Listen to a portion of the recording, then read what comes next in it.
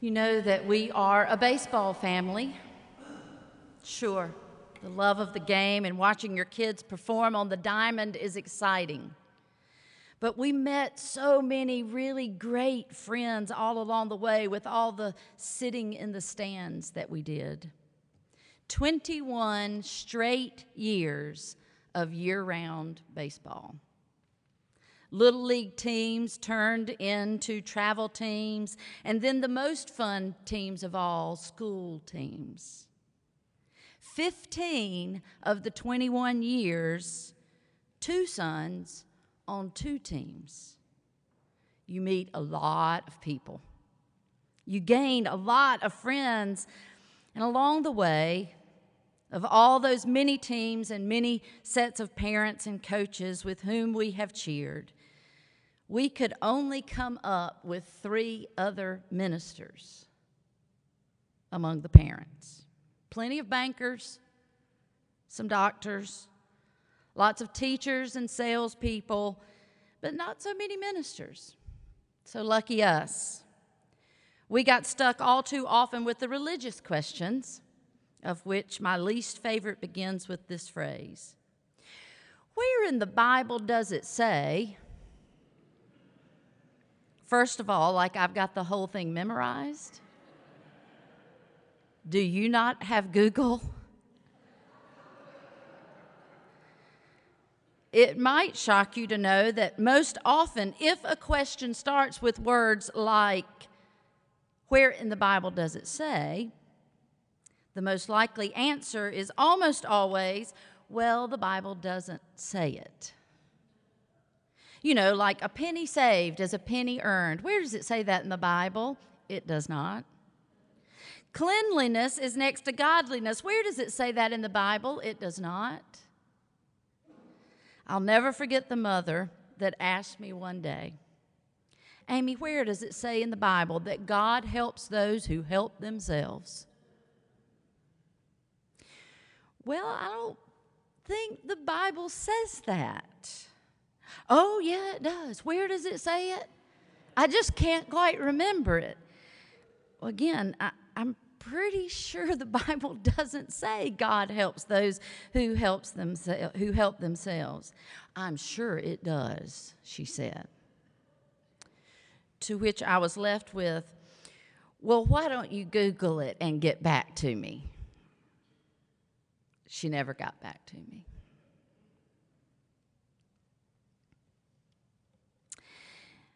I tried to gently say, you know, when you think about it, it doesn't sound like God, does it? It sounds like us. But she was so convinced. It sounds like something we would tag onto God. Well, you know, God helps those who help themselves. But it just doesn't sound exactly like God. Now, with most of these aphorisms, as the ones, at least ones I've preached, I say the aphorism, God helps those who help themselves, and then I say, that's a lie. Stop saying it. You can say this one. You can say, God helps those who help themselves, because I'm happy to report to you that this is true. Even if the Bible doesn't say it, God does help those who help themselves in exactly the same way that God helps those who do not help themselves. Do you see what I did there? God helps those who help themselves and do not help themselves, because God helps everyone without condition, without requirements, without results, without constraints, without outcomes, and we hate that about God. God helps everyone, period. I'm sure helping oneself is often a benefit to the results, but helping oneself is not a prerequisite of God's. God is always at work for good, all the time, everywhere, with everyone, period. The truth is, I couldn't decide which way to go with this sermon. It could easily be a social justice sermon. If you hear laughing and you don't know why, you've not been coming to church this summer.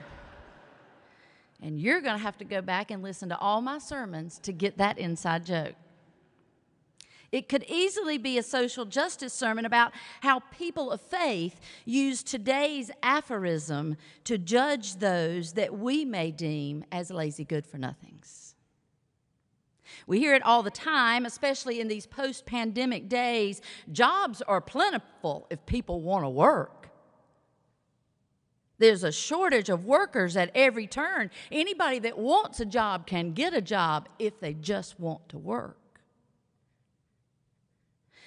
Twice recently, Russ and I have spent about 30 minutes in a fast food drive-thru waiting for our order to be filled.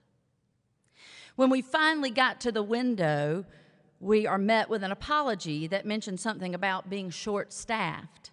And I wondered how many people had lost their temper with that girl, delivering the message as if it was her fault that management couldn't get help or keep help because likely the wage they are paying simply isn't enough to be used as a living wage for a family. Shame on us for saying people can live off minimum wage and raise a family. What about all the people that just want something simple like a hard day's work to just pay the bills? Sure, that wage is enough for a high school student to make some spending money, but it's not enough even for that high school student who is working to contribute to the needs of the family, because without that piddly part-time job, her mama won't be able to buy her school supplies or new clothes for school to start the new year. And I guess we never know which person is at the window of the drive-thru. The one making some extra cash so she can go get her nails done before she goes to the beach with her friends, or the one cashing in her check every 2 weeks and giving it to her mama to help pay the bills. I celebrate the beach-going girl. I really do. I admire her for her hard work to have some of the fun extras in this world. I respect her for working hard to have a little fun and not just relying on her parents to pay for her needs and all of her wants. Hard work is paying off for her in learning life lessons about the value of working hard for what you want, and self-reliance and self-respect for an honest day's work that allows her to enjoy the fullness of life. I celebrate her. I was her at the Golden Corral with my brown polyester kerchief. I was her. I celebrate her. But God will not bless her more because of it. God will not show favor to her for her hard work, at least not any more than God already blesses and shows favor to all of God's children, no matter how hard they work. But then I think about the other girl who's working just as hard as the beach-going girl, who at the end of the day gives her paycheck to the household income, and they still don't have enough to make ends meet, and the mama is already working 2 jobs herself. And I imagine them all laying their tired heads down on their pillows at night, dreaming of lazy days on a beach, because in their dreams is the closest they will ever get to a real vacation. And I wonder how, well, God helps those who help themselves sounds to them.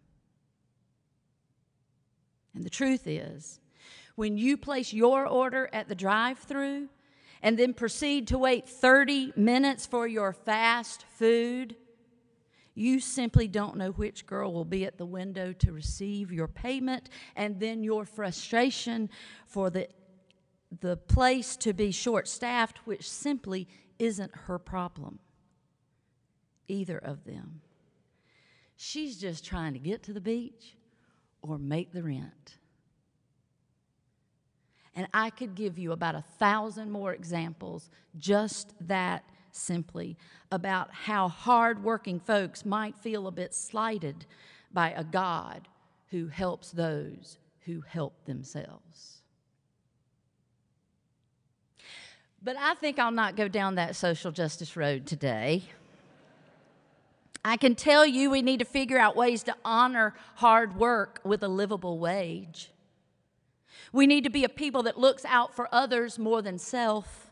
We need a radical generosity mindset that honors hard work and understands that it's often just not that simple. We are interdependent, and we don't just sit around waiting to make sure that everyone has taken the adequate amount of initiative to take care of themselves before we get involved. I'll tell you what we need. We need to be more like Jesus, who over and over and over puts the responsibility to the care for the poor, the outcast, the downtrodden, the oppressed squarely into our hands, and reminds us that every time we take care of those kinds of people, we are taking care of Jesus himself. But I decided not to take the social justice road. I'll just take the pastoral road. God helps those who help themselves is absolutely true. God also helps those who don't help themselves because God works for good. All the time, with everyone, period. Our good friend, the preacher of Ecclesiastes, in our text for today, reminds us that the expectation promoted by conventional wisdom that righteousness and wickedness respectfully reap their just rewards is refuted once again. The commentator Sibley Towner wrote in the New Interpreter's Bible just exactly what I was trying to say. The preacher of Ecclesiastes then advocates a kind of wise moderation, this commentator says. He urges realism about both righteousness and wickedness, wisdom and foolishness. Don't be too righteous, he says, and don't act too wise.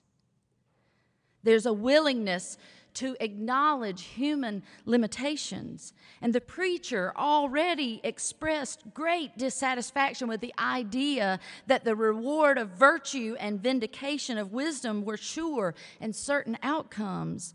For him, no one-to-one relationship exists between piety and payoff. There's no correlation between piety and payoff.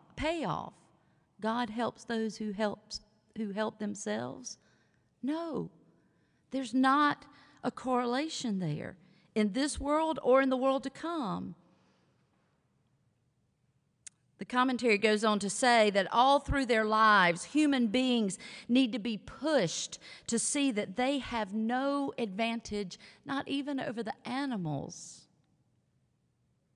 The world itself is morally neutral, and human history produces no mechanism that will respond positively to super scrupulous sanctity or perfectionism. The preacher counsels, therefore, that we take it easy, do the best we can, and not make ourselves miserable for trying moral superiority when there's no point in it. Can you hear how God helps those who help themselves sounds much more like something we would say than anything God would say? Which one of us gets to decide who's really doing all they can for themselves? We don't ever know what's going on behind closed doors. We don't ever really know the mental health of another person. We don't know when debilitating anxiety has set in.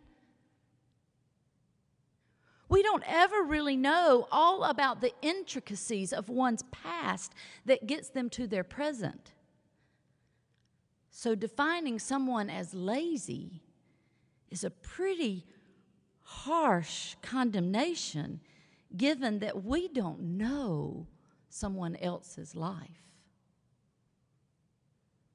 You see, the mother at the baseball field during the Little League game years ago, who asked me in the stands one day, where does the Bible say God helps those who help themselves? When all I really was there to do was to help the ump call strikes and balls. Don't be asking me about the Bible at Park Sharon. But when she says, where in the Bible does it say that God helps those who help themselves, all she's trying to do is to get herself off the hook for helping someone who, in her estimation, wasn't pulling her own weight. And if she could just get God on board to be as judgmental as she was, if she could just get God to agree with her that there were some people who shouldn't be blessed until they put in the work themselves to deserve it, well, she never got me on board. She just made me mad for putting words in God's mouth that didn't sound a bit like God to me. And then we have to spend the rest of our time and energy trying to tell the world that every Christian doesn't think like that.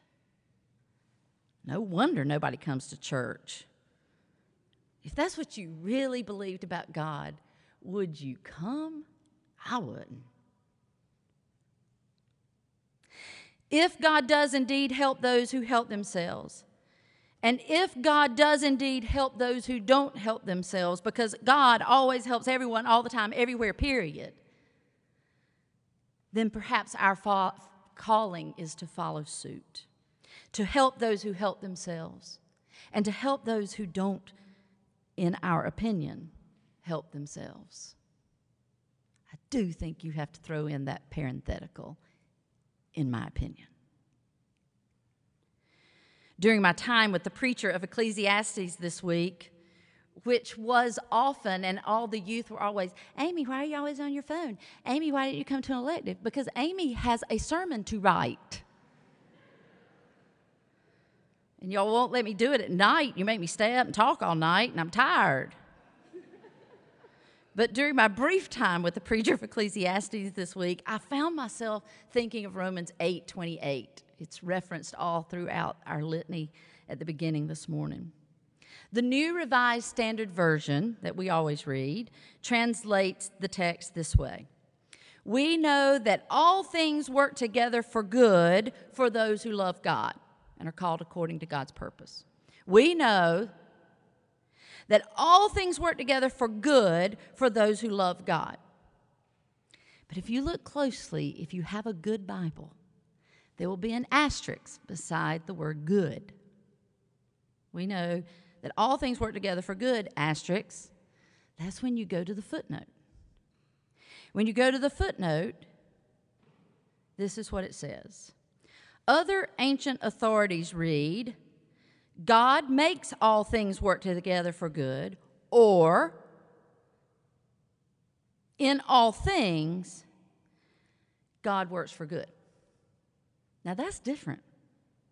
In all things, God works for good is different than we know that all things work together for good for those that love God.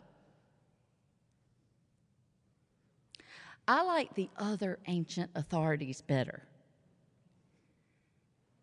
God works for good. Period. How God works is not dependent upon my work ethic. The way God works is dependent upon my worth. And I'm worth everything to God. And so are you. My worth is that of beloved child of God, unconditionally loved, accepted, welcomed, blessed. There is nothing I can do for good or for ill to change my worth to God, no matter how hard I work, no matter how lazy you may think I am. Nothing changes my worth to God. And in all things and in all people, God always works for good. Period. Now, if we can just follow suit, may it be so. Amen.